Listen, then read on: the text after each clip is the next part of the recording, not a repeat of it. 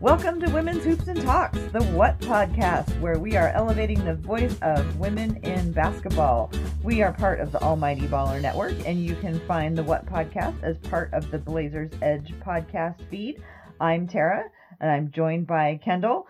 Kendall, last night it was such a pleasure to actually meet you face to face finally after talking all these months. I know. I felt like we basically already had met, but not officially in person. So yeah, it was nice to finally have that happen. We met at the Blazer game last night. We got to watch the Blazers take on Miami. That was really fun. I know you were busy, but you carved out a few minutes to get a selfie. Yeah.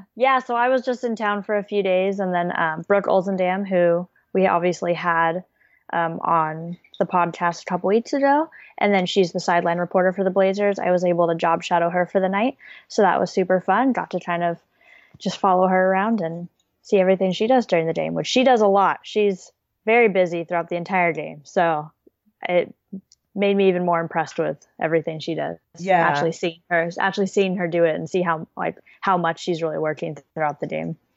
Well, we have a terrific guest that we'll talk about introduce in a little while. But first, let's get to a couple of NBA topics things that are on our minds this week. I can't believe the season is almost over. I can't believe the playoffs are basically a month away. Yeah, seems like it just started. It goes so fast. A lot of teams have less than 15 games. So we're getting close. I feel like it just started. I know. It's really, really quite amazing. So over the summer, there were a lot of big moves. A lot of big names changed rosters. And everybody had a lot of hot takes about what all the either free agency moves or the trades, what they were going to, whether or not they were good or bad or what was going to happen. So in hindsight, looking back now, let's talk about what were some of what you think were the best and the worst off-season moves.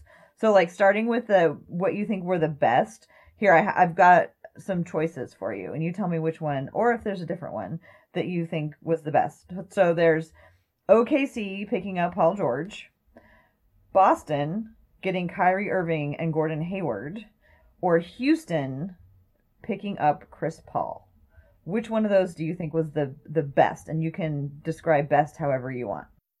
Yeah, I think it's hard to kind of judge the Boston moves because I think with Gordon Hayward's injury, we don't really know how great that could have been.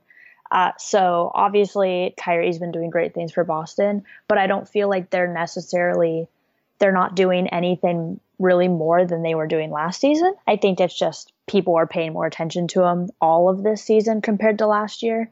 So, I mean, they're still second in the East right now. They were first they ended first last year. So they're kind of around the same area. So I don't feel like that necessarily affected them a whole lot. But then if you throw Gordon Hayward in there, that's kind of hard to judge. But I think it really comes I think the best is probably Chris Paul going to Houston. I mean, seeing what that Houston team is doing right now, how they're just dominating the league. And I think that's really hard to argue that anything was really better than that. OKC with Paul George, I don't think that was really, it didn't really make a difference. They're still, if anything, they're worse this year. So they're, as far as their record goes, it's hard to really compare the teams, especially when you're throwing in some of the other players in there, especially with injuries right now with that team. So it's kind of hard to judge overall, but I don't think that move didn't really make a difference for them. I definitely would have to say the best would be Houston. I think I probably agree with you on that. And I think one that's really interesting about the Houston one was how puzzling the fit was. I mean, it wasn't really puzzling because just a few years ago, Harden wasn't playing point guard, and then he got handed the ball, and then he was playing point guard, and then Chris Paul gets the ball back, and who's the point guard? And, so it was a little puzzling how it might line up. But I think one of the strengths of D'Antoni is that he doesn't overcoach anybody into doing any specific things. He's really great at figuring out what everybody's best at and figuring out how they can complement each other. not so much like the exact plays to run. And I think that he saw, given the pieces of, who were on his team, he saw how he could make them work together. And how about the worst? That's hard. I feel like there's a lot of. Do you want me to give you some choices to narrow it down? Okay. So let's go back to OKC. Candidate for the best with picking up Paul George, or the worst picking up Carmelo Anthony. And then, and this is I'm not knocking all of these guys, but considering, the impact players were moving and they moved to a team, what the result was. So not, I'm not like saying bad things about Carmelo, but in terms of whether or not it was a great move. Carmelo Anthony to OKC, Isaiah Thomas to Cleveland, Dwayne Wade to Cleveland, or Derrick Rose to Cleveland. I feel really bad because I couldn't think of any any others that were not Cleveland. Yeah. I think that clearly just shows that just Cleveland in general made a lot of mistakes.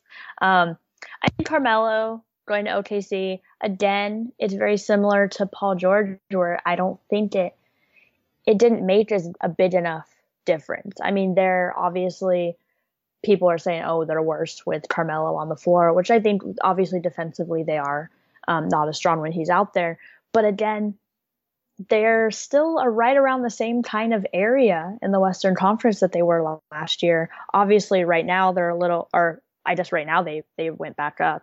I think they're fourth now, but as of a couple of days ago, they were seventh and eighth. And so, but I think that doesn't necessarily speak as much to them. I think that kind of speaks volumes about the other teams too, because all of those teams are just kind of, they're getting thrown around every time there's a game.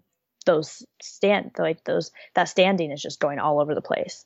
So when you really look at them as a team, though, I don't feel like either of those moves really made a big enough impact to be the best or the worst. I don't think it was necessarily a good move, but I wouldn't say it was the worst. As far as Cleveland, I think Derrick Rose, again, he didn't play a whole lot, and they didn't trade anyone away to get him. So I don't think, he didn't help them. He didn't make them better, but I don't think he necessarily hurt them because he didn't play enough to hurt them. Dwayne Wade, I think, kind of similar, where I think obviously I don't think he really hurt the team a ton, but I think just kind of with the system, it wasn't a good fit. Obviously him going back to Miami was the right thing to do, but I think Isaiah Thomas to Cleveland is probably the worst because he just did not fit that system at all.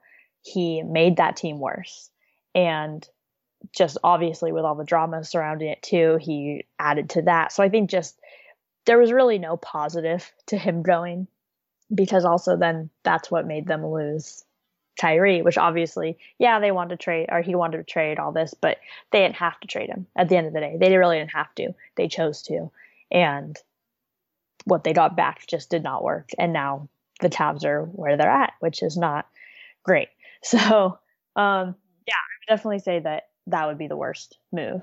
Yeah, I think history is not going to be kind to the 2017 Cleveland Cavalier summer. Mm-hmm. Yeah. That was just or entire season. Right. This entire season, just right. I think everyone involved wants to just forget about it. When you brought up Boston being in second place, they're not in second place to Cleveland. They're in second place to Toronto. And Cleveland is in fourth place right now. They're not even in third place anymore. Yeah, the Pacers, was it the Pacers who moved up? Yeah. Wow. So amazing. Well, let's move into the next topic that I was curious about where you're sitting on, and that is, what are some of the playoff matches that you are looking forward to? Now, given the West is completely unpredictable at this point. But, if the things fell the way you wanted them to or whatever, what are some team matchups that you would really like to see? Well, it's kind of interesting. For a while, it was looking like the 4-5 matchup was going to be Portland and Minnesota. And if the playoffs were to happen right now, Portland and Minnesota would still be playing, but it would be the 3-6 matchup. So that's actually a matchup that I wanted. I was kind of looking forward to that because I think when that was kind of happening where they were the 4 and 5 and it was pretty much looking like it was going to stay that way for most of the season. And I was excited for that matchup.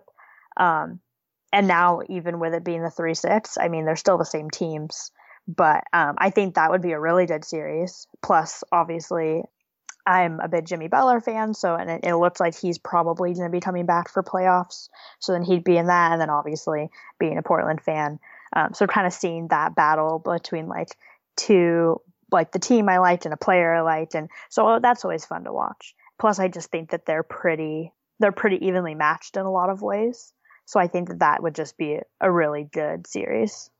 Another one that if the playoffs were to happen right now, which obviously all of these matchups, it's, the way the Western Conference is looking right now, and the Eastern Conference, both are switching around so much, the standings. So it's really hard to predict. But if the playoffs were to happen right now, the 4 or 5 matchup would be OKC and New Orleans. And I think that would be a really interesting matchup. I think it would be a lot better if Boogie was there. I think that would be a lot more interesting. But I think it's still obviously seeing Russell Westbrook against Anthony Davis, kind of seeing that. Obviously, they're different positions, but just kind of seeing that dynamic there, I think would be interesting as well. So I think the 4 or 5 matchup typically is the best series anyway, just because they're the most evenly matched. The 1-8 matchups are always boring. The 2-7s are usually not great either. And then the 3-6 is a little better, but the 4 or 5 is usually pretty good. So I think kind of no matter what teams end up there, that's usually always going to be a good matchup. It's amazing to me that any of these teams could play each other. I mean, pretty much the Houston and the team from the Bay Area are not going to meet, but pretty much any other combination could happen. I think a fun one, because I always like the drama series. I think a fun one would be Houston versus the Clippers. I think that would be long, drawn out, and ugly. Well, that might not be long. The games might seem like an eternity each, I think, because I think there'd be a lot of fouling, there'd be a lot of gamesmanship from Doc, and then there'd just be a lot of kind of aloofness and fouling from Houston. I think they would be 4 hours long each, and there would be all sorts of intrigue, but I think the NBA would get their money's worth from that I think series. With not having Blake Griffin, though, I feel like that could kind of take away from that, because I think a lot of that kind of rivalry where at the beginning of the season, seeing those two teams with obviously the locker room scuffle and all of that drama that was going on, that was primarily Chris Paul and Blake Griffin. That was kind of between them. But doesn't I think Austin and Trevor Ariza? Yeah, there still is that, but I think kind of the main thing was Chris Paul and Blake Griffin. That was kind of what was driving it. So I think taking that out, I think there still would be drama, but I don't think it would be as much as it was earlier in the season, having Blake there. But yeah, it would still be a good series. I mean, playing wise, it would not be close at all. But the Clippers would get they could probably get swept in that. They probably would get swept. How about the East Coast? Are there any matchups that intrigue you out there? I try really hard to get into Eastern Conference, but it's been so hard the past couple of years with the way the balance is. I think I'm gonna kind of go based off of current matchups, if the playoffs were to happen right now. I think Cleveland and Washington would be the 4 and 5, which you never thought you'd be saying that they'd be the 4 and 5. Usually, people were thinking they were going to be the 1 and 2 or 2 and 3, and that's kind of what people were thinking for so long, and now they're the 4 and 5. I think that could be interesting. I think if John Wall comes back, I think that will be interesting, which I think he will be back for playoffs. They've said that. So I think that would be interesting. I think that could go either way. I think that would be I wouldn't necessarily give that to Cleveland. I think especially with the state of them right now, but at the same time, like I've said so many times, I'm not one to bet against LeBron. So I think in the end, Cleveland probably would take that. He'd find a way to make it work. But I still think that that would be a very interesting game, especially having John Wall come back and having missed so much of the season. And I think especially with all the drama that's been kind of surrounding the Wizards with John Wall not being there and people saying, oh, they were better without him. But I think he has a lot to prove. And that's when you see players come out and really have like crazy games, especially in the playoffs. Yeah. So That I think series, that would be interesting. that series is another one that is like a Dickensian novel. There's just so Mm-hmm. many layers of of drama that could come out of that one. I think Indiana and Philadelphia, who are currently 3-6, I think that would be a great matchup. Because, Indiana not expected to have gotten in that far. Philadelphia having clawed their way back into the playoffs. I think that would be a really fun one.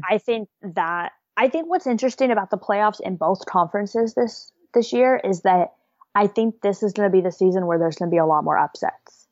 I think because the teams are literally, if they played 10 more games, they could be in all different seeds, and then 10 games later they could all be in completely different places. So it's like it's changing so much that I feel like the seeding at the end is not necessarily going to be representative of that's not necessarily the order of how good the teams are.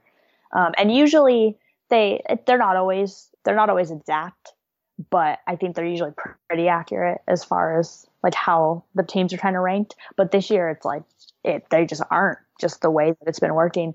So I think that there could be multiple upsets. And I think that's fascinating because like that's what I mean, as a sports fan, I never would want to see my team get upset, but I want to see, like, I would love to see the 8 seed beat the 1. Like, I would love to see Houston get taken out by the Jazz or something. Yeah, so I don't think anyone's going to upset the Warriors or the Rockets this year, the 1 or 2 seed. I think the second round, you never know, especially with the way the Warriors are playing right now. If clearly they're not really figuring it out. So if that continues, then who knows? A team could kind of come out of nowhere and hit them out. But again, I don't really see that happening, but you never know. And I would love to see that happen. So let's hope playoffs are good this year. And I think they will be. Last year, the playoffs were just not good. They were just, every series was boring. And I think that definitely is not going to be the case this year. Yeah, I mentioned earlier about the summer of 2017 going down in the history books as a rough one for Cleveland. I have a feeling that this whole season is going to go down in the history books with a lot of asterisks Yeah. because of injuries. Because, like we've said, every single podcast, there's a lot of injuries, and they're not just injuries. They're injuries to major players who have a major impact on the team. So injuries and then the players and ref conflict. Yeah. All of that. Yeah. I think there's a lot going on right now. Right.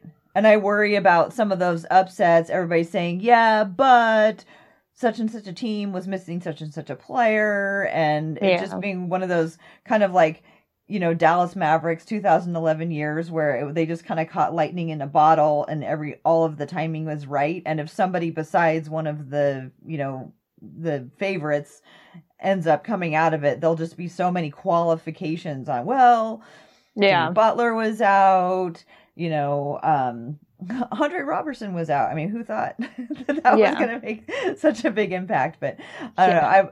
I'm always curious about, does it matter if a team is winning because the other teams are injured? I mean, right now, as Portland fans, we're watching Portland on this, 10-game winning streak.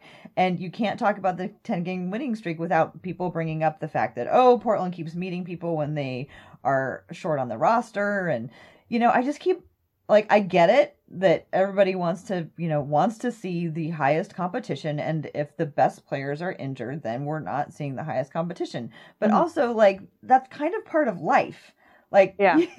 Everything isn't perfect all the time. Every flower doesn't always have every petal on it. Sometimes they fall off. I mean, it's just life is messy, and, for every team to go through without any injuries, does it really take away from the team who, is having this great luck? So, does it really matter if a team is winning? when the other teams are injured? Like, who does that matter to? Like, in the long run? Yeah, I've kind of changed my mind on this. I used to be very much like, oh, well, it does, like, if they're missing a team, then you're not really beating that team. And I kind of used to think that. And as time has gone on, I've kind of switched to, like, if you can't win a game minus one player, then clearly as a whole, your team is not strong. Like, your team as a whole is not better. So, like, if all of these teams are beating the Warriors without Steph Curry, well, clearly that means that Steph Curry is holding that team together right now. And that means that as of right now, they have not got it figured out without him. So as a team, they are not strong enough in the moment. Like, and I know a lot of people kind of argue with that, but I think it's like you need to be able to lose a player and still be a strong team. Otherwise, you're not a strong team. You have a star player who carries your team. And if you're a strong team, you can lose someone and still be winning. The Rockets, I mean, half of the time Chris Paul wasn't playing and James Harden has missed quite a few games. They're still dominating. So that shows volume, or that speaks volumes on them as a team, that they don't need both of those people in at all times to be strong. They can go a game, they can go 2 weeks without Chris Paul, they can go a couple of games without James Harden, and they can still be winning. And I think that is what is impressive about them right now. And when a team loses one player and then all of a sudden it's like, okay, they're done. Well, then it's like, okay, well, that team isn't very good. That player is just really good and is carrying that team. Or that player is what brings that team together. So it's hard. But I don't think that teams should be discredited at all. Like, obviously the Blazers just got majorly discredited for beating the Warriors without Steph. Well, go a couple weeks ago and they beat the Warriors with Steph. So I think you kind of have to, there's a give and take. And there's times where I remember, I think it was 2 seasons ago, the Blazers beat the Warriors with Steph, and then Steph was injured for a game and didn't play, and we lost. So it's like, you never know. It's so up in the air. I think you have to it comes down to the team needs to be consistent no matter who's on the court. And yeah, so it's difficult, but it just comes down to, like, it's a team sport. So if the team can't do it, like, if it takes one person that's going to make or break you, then your team as a whole is not as strong as you should be. Yeah. I think that's a really great point. I like it. Well, let's move on to the second half of the podcast today and switch gears to talk about our guest today. So, Kendall, did you know that this is National Sleep Week? I didn't. Well, it is, because every year on the week that starts with daylight saving time, the National Sleep Foundation celebrates Sleep Week, because that is the week that everybody is the most tired. Yeah. Because daylight saving. I can vouch for that right now. Exactly. Who doesn't disagree? So yeah. We have a fabulous guest joining us this week for National Sleep Week. Her name is Sherry Ma, and she is a research fellow at UC San Francisco at the Human Performance Center, and she studies sleep and performance in elite athletes. She consults with professional sports teams to improve their athletes' sleep habits. As a consultant for ESPN, she developed a formula to predict the most unwinnable games based on a team's schedule, with sleep figuring in as one of the factors.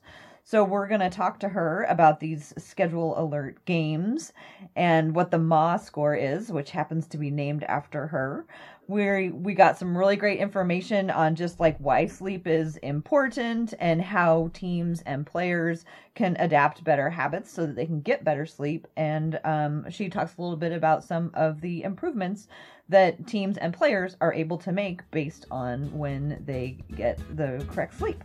So let's go ahead and roll our conversation with Sherry Ma. Sherry, thank you so much for joining us today. Now, I first learned about you in an article on ESPN about the schedule alert games These are the games that you helped identify as the most unwinnable games, which I think is really funny to talk about unwinnable games in a sports magazine. But these unwinnable games are based on a formula that you developed called the MA score. Can you tell us about the MA score and how these schedule alert games got started and what got ESPN interested in talking about all this? Sure. So first, thanks for having me on today.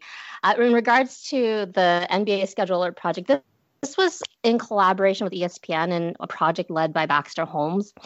It was originally inspired by an observation that coaches intuitively knew some games on the schedule were going to be difficult. Not because of the opponent, perhaps, but because of the scheduling circumstances around the game. So this was a project that we launched last season, 2016 and 2017 season, where we identified 42 games that teams may be at risk of losing based on only schedule factors. So, for example, that included the game density and travel factors, recovery and sleep opportunities when you're crossing time zones. And so it didn't factor strength of team or injuries or resting players or any factors that were unrelated to the schedule. And then this prediction was about 57% of these games would be lost based on the prior 2015-2016 season. So in the end, we ended up correctly predicting about 69% of those games. And then there was this higher tier called the red alert games, which were the 17 games at greatest risk. And this had a prediction of about 78% chance of loss. And we ended actually about 76.5%. So it was really neat to see it play out, and hopefully it helped increase awareness of the impact that, hey, sleep and recovery and travel and this whole body clock really potentially could be important factors on performance of these elite athletes. That's a really amazing thing. That it's interesting that you took kind of a hunch that people had and sort of thought, and then turned it into a formula. So can you tell a little bit more about the details of those different factors and how they affect athletes? Sure. So credit goes to Baxter. He's the one that, this was originally in conversation, I think, that he observed with some of the coaches at an earlier year. And then we took it last year to try and actually flesh this out and say, can we use some of these factors together to at least shed light on, hey, maybe this does have an impact on athletes, particularly over the long season. We know sleep is so critically important for elite athletes, adequate recovery opportunities. And when you look at some of the scheduling factors that may curtail those opportunities, and then you throw in, the fun mix of travel, and we know circadian disruption where your body clock gets desynchronized from your home time zone, it's almost this perfect storm of a lot of factors that we know based on prior studies could potentially impact how an athlete's going to perform. So that's where we pulled some of these together and did that last year. So kind of building on that, this year it's back for 2.0. And this season we have about 54 games. So currently to date, we've correctly picked 36 of 47 games, so about 76%. And now it's based actually on the last 10 years of NBA seasons, not just 1 year. So for those listeners that are out there, if you want to follow along, we definitely have a few left this season. And on ESPN, we post the games for the month at the top of the month and also review what happened in the games for those that want to follow the project. So how did you first get interested in sleep study, and more specifically, kind of what got you to cater towards athletics specifically? Sure. So I went to Stanford for my undergrad, and I had the opportunity to work with Dr. William Dement. He's considered the father of modern sleep medicine, and really a lot of his early work is what the field has become today. So he's the guy that discovered the various stages of sleep and really set the foundation of the field. So obviously a tremendous mentor to have. And I honestly just thought sleep was so fascinating. We all do it, but often so poorly. And I thought it was interesting because it was a really young field. And I fell into studying athletes pretty much by chance. And what happened was I was originally doing a study conducting an undergraduate students examining how cognitive performance might benefit from extended rest.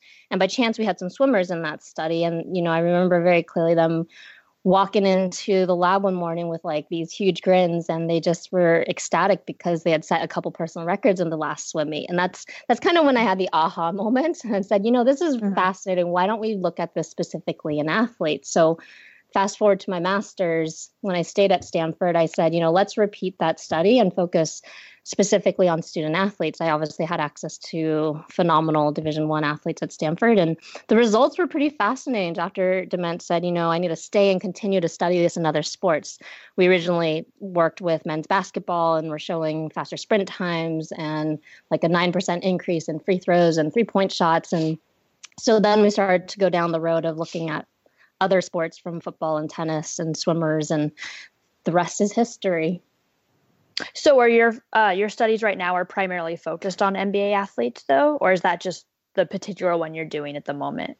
No, I'm not specifically studying NBA athletes from a research standpoint. So most of my work right now is either in lab, where we look at more controlled studies in the laboratory setting, where I'm at a biomechanics and exercise physiology lab called the UCSF Human Performance Center.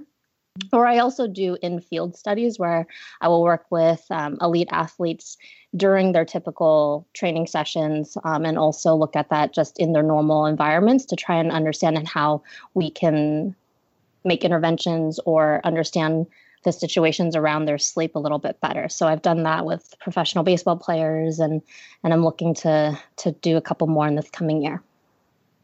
So because we are kind of an NBA podcast, do you have any, or are there any trends that stand out amongst NBA athletes compared to other sports, specifically with their sleep habits? Sure. The training and travel schedules, I think, are quite intense and unique to NBA athletes, in particular, just because there's a lot of circadian disruption crossing multiple time zones, right? So when you look at the NBA versus something like MLB, at least MLB has multiple days in one city where they have a series. But when you look at NBA athletes, they're crossing time zones left and right and, going back to backs in multiple cities in a given week. And I think that's a really unique challenge, particularly for the NBA. There's also very few recovery days. And I know the schedule has improved and given additional recovery days this year, but still in the grander scheme, there's very few recovery opportunities for these athletes. A third one, obviously the high density of games, that's a factor. And then when you throw in other, fun ingredients like pregame caffeine and postgame meals, and then you have alcohol on board, it's just like this perfect storm of all these factors that just make it so difficult for athletes to get quality rest. And then lastly, I'd say in general, it's hard for these athletes sometimes to sleep because there's not really a great awareness around the importance of sleep for their recovery and performance. There's a lot of long-standing traditions that are hard to change, and the NBA is just a very unique culture. I just wanted to jump in and ask a really quick question because I don't really know. What do you mean by circadian rhythms? Great question. So circadian rhythms, you have this natural 24-hour rhythm where, another word for is like your body clock. And so our body clock is a little bit longer than 24 hours, but we have exposure to the bright sunlight that locks in our body clock during the daytime. And there's these natural ebbs and flows of your alertness where, for example, you're more alert in the morning time, and then you'll get less alert in the afternoon, and then you come back up and you have another peak in the evening time. And this is just a natural process of our internal body clock. So kind of back to what you were saying about how, because this is kind of new for some athletes, it's not something they're used to paying attention to. How do they kind of perceive it? Like, are they easy to work with? Do they kind of, do they fight you a little bit when you're doing the studies, or is it pretty easy to kind of work with them through it? Sure. It's sometimes it's a wild card, I think there's athletes that are on one side where, they're very fascinated with the research and the science and want to make adjustments to their training and do things better because they know that there's newer evidence that could be helpful to help them succeed even at the highest level. And there's other athletes on the other side where, they've got their system in place and they don't really want to make any adjustments, and they've found a lot of success. So it's understandable. And then I think there's those in the middle. Another factor is truly probably age of athlete. The rookies and their lifestyle are quite different versus veteran players, and who start to recognize that they want to stay in the league as long as possible, and they're not 21 and invincible. They need more recovery time at that point. So I think there's different factors depending on the makeup of a team, specifically the athletes. But in general, right, I think it's a newer aspect of sports performance in contact or in relationship, I think, to other areas. So, nutrition or strength and conditioning has been around a little bit longer, but there's still very much this cultural badge of honor that you don't need sleep, or you should be able to do everything on 4 hours of rest and be the superstar. And so I think that's another added challenge that just takes time to educate and help athletes recognize that this really could be actually a competitive advantage. And in many ways, this probably one of the best, quote unquote, performance enhancing drugs, because it's healthy, it's free, it affects so many aspects of our physiology and performance, and is quite overlooked and underutilized.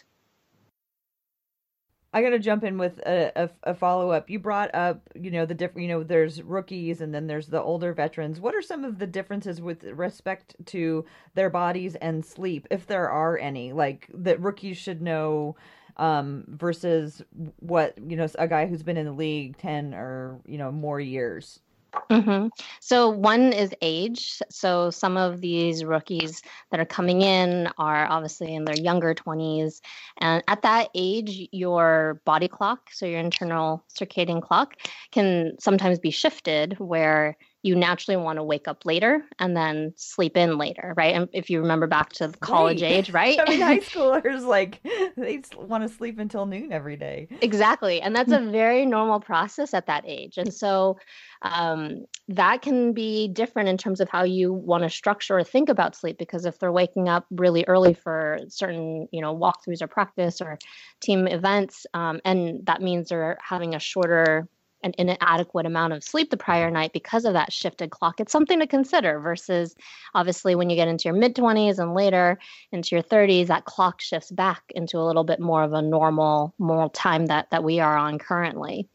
Eventually down the road, it's going to shift actually earlier. So once you get up in the later years, then you want to go to bed earlier and then wake up earlier. So I think that's one thing to think about in the age difference. There's definitely lifestyle differences, right? A lot of the vets might have kids, and those clearly are wild cards in terms of how that's going to affect their sleep at times. We still think that they need about the same amount. So elite athletes probably need in the range of 8 to 10 hours a night. But sometimes that can start to change as you age too, in terms of how much of the different types of sleep you get.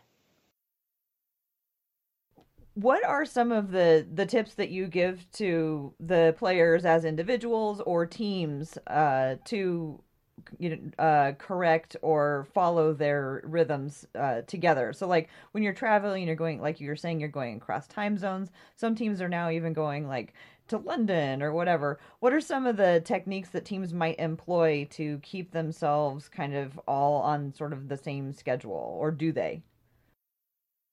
Great. I think that's a good question. So maybe I'll answer it in a couple ways. I think there's three main areas or buckets I really target for sleep. That's one is how much sleep duration you're getting. That's important. Two is the quality of sleep that you're targeting. And then the third is like the timing of your sleep.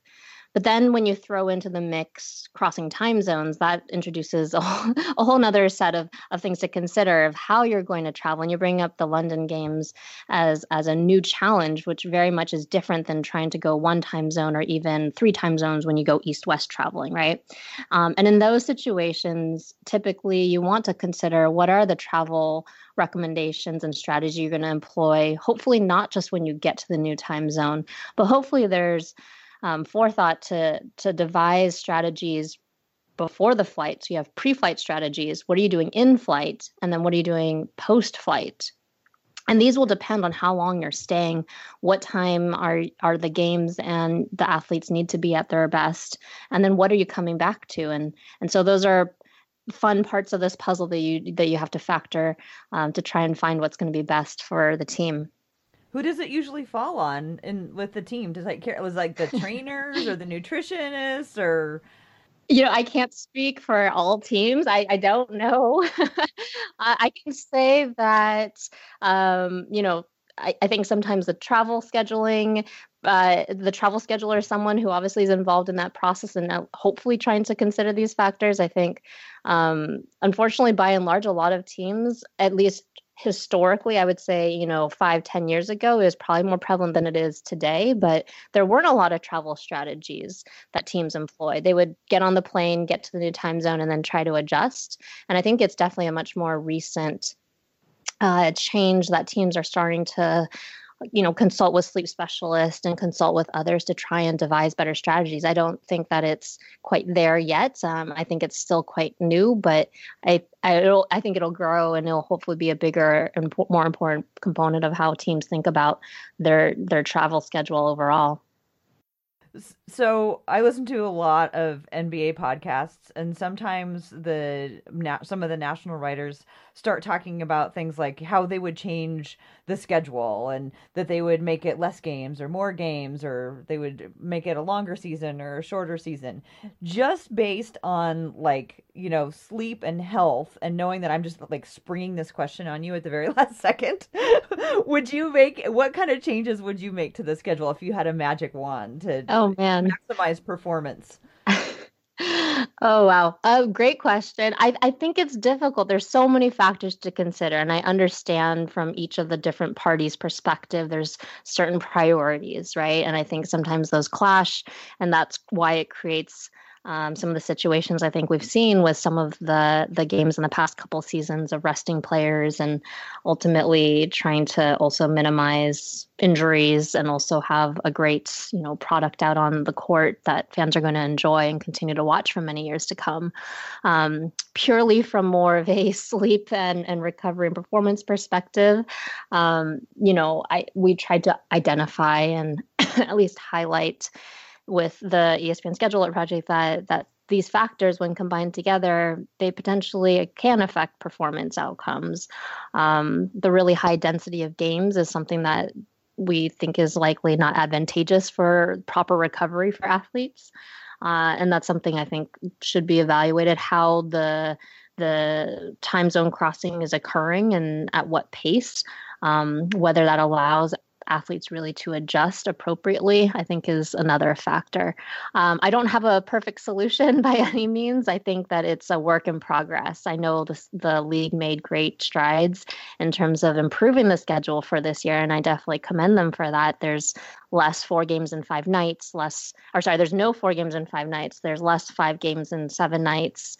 They attempted to try and build in more recovery days, and ultimately how that affected the season. I think obviously, we're towards the end, but it'll shed some light on what that did for this year. And I think it's still going to evolve, and we'll learn from the season and hopefully just continue to work together from the different parties to find a solution that hopefully is best for all parties. So taking kind of a step back from sports with this, what are some things that just kind of everyone can do to kind of improve their sleeping habits and just kind of like general trends that you see? Sure. So again, going back to my 3 buckets that I typically target for whether you're an elite athlete or whether you're, a weekend warrior, the first is sleep duration.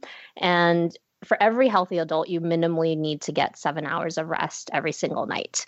And that's the lower limit though. So some need 8 hours or 9 hours, and you really want to find what is best for you in terms of being alert throughout the day and refreshed in the morning time.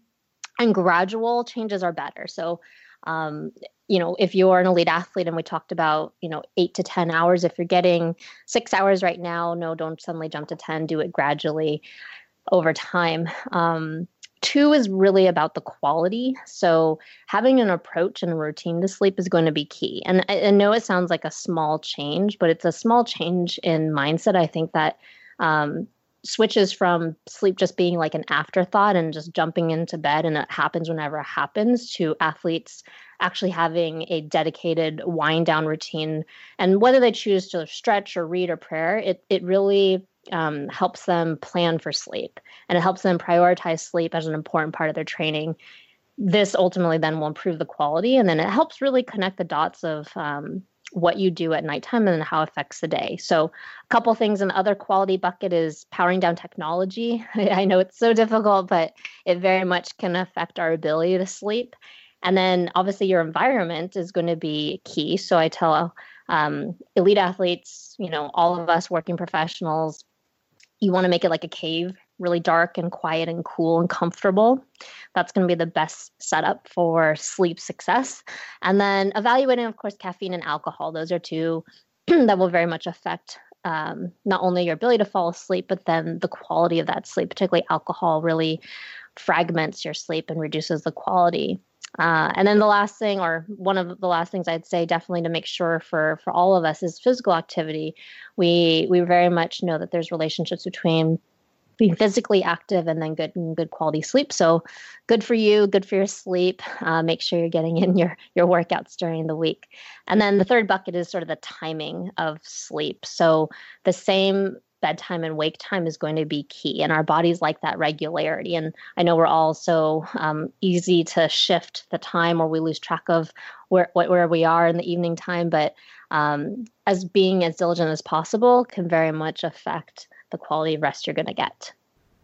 Oh, that's so inspiring. Here's a fun bonus right now. Yeah, I was going to throw in a fun bonus for you too. So have you heard of the caffeine nap? No.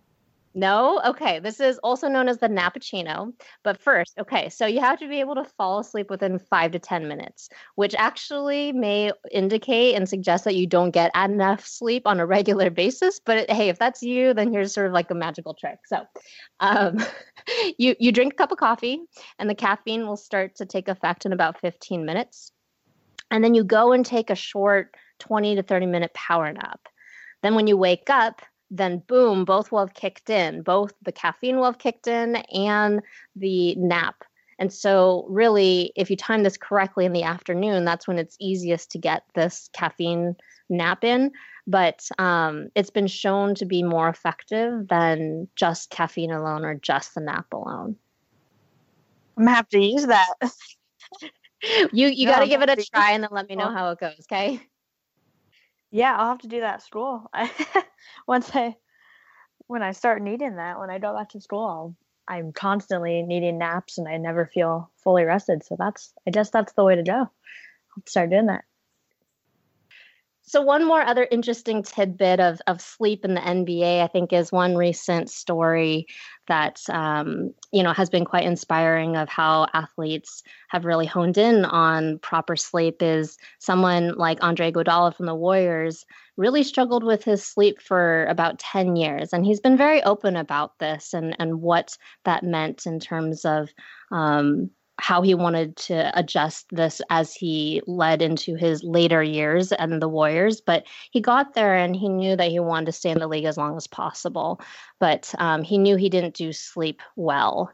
And as an example, he would stay up till 4 a.m. playing video games, and then he would sleep for about 3 hours from 4 to 7, and then he would roll into practice, and then he would come home and take a power nap for about 2 to 3 hours. And this was this vicious cycle that he did for about 10 years. And so, out of his own choice, he got to the Warriors a couple of years ago and said, I want to be in this league as long as possible. I need to do this better. And so I was introduced to Andre, and we approached his sleep by looking at the timing, that we looked at how much he was getting, the quality factors adjusted, his naps, and really he started to extend his sleep from obviously under 7 hours to 7.5 to 8. And it's really neat to see some of the changes that occurred over that period. Obviously, Andre was always playing at a quite very high level, so nothing to take away from that. But really, when he actually had a foundation of healthy and adequate sleep, there were stats that were collected along the way during that season and showed that his 3-point percentage went up twofold during that period. His points per minute went up 29%. And, he saw an improvement, I think, in his free throws also about 8.9%, which in a very neat way mimicked the 9% that I had shown with the Stanford athletes. And so, he very much advocated that this was an important part of that championship run, not just during during the postseason, but along the way during that season. And then obviously they came home quite happy that following year. And so much so that the first picture he tweeted out after they won the championship, you'll see on Twitter, is him, taking a power nap with his MVP trophy stretched out on the plane, and it's a funny picture, but I think it does at least underscore that the sleep and the recovery part was something that he very much considered an aspect of that year. So fun story, but very much, I think, illustrates how much of a difference, quality rest can be for an elite athlete. Well, our final question is one that we ask everyone that we have on the show, and that is about, because we're trying to elevate the voice of women in basketball or in whatever arena you practice. So is there a woman or women that especially inspire you in this work that you do?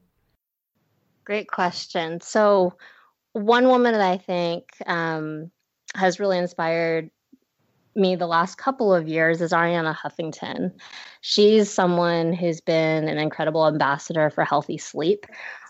She had her own sleep crisis, which led her to writing a book entirely on sleep called The Sleep Revolution. And she's been a tremendous advocate in industry and in media of how essential sleep is for each of us to be at our best and to truly thrive. And I will throw in there, she definitely has, a great spot for the integration with sports. So we've done a fireside chat at Stanford with Andre Iguodala from the Warriors previously. And although she's not a sleep scientist herself, she's championed a movement to increase awareness of healthy sleep and has truly given it a greater voice. So I very much admire her work and what she's done to still make sleep a cornerstone of her current work. I had no idea about Arianna Huffington. That's from the Huffington Post, right? Exactly. She was the founder of Huffington, yes. And now she has a new company called Thrive. And part of Thrive is about making sure that sleep is an important part of how you can thrive in life and whatever you do. That's awesome. Well, thank you so much for being with us today and for those tips that you have for us. Even if we might not be pro athletes, I bet you everybody is going to have a little nugget that they can take away and apply to their own lives. Oh, and so if people want to follow you on Twitter or learn more about your work, how can they find you? Sure. The best way to probably follow is on Twitter. So my handle is @Sherry_Mah. So CHERI_MAH. Thanks so much for joining us today. No, this has been great. Thanks so much. So that's going to do it for this edition of the Women's Hoops and Talks, the What Podcast. We are hosted by Blazers Edge, part of the Almighty Baller Radio Network.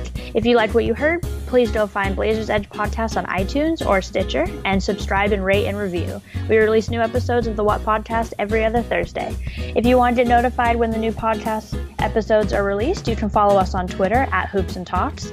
I'm on Twitter @KendallBennett16, and Tara is TCB Bids or Team Mom Rip City.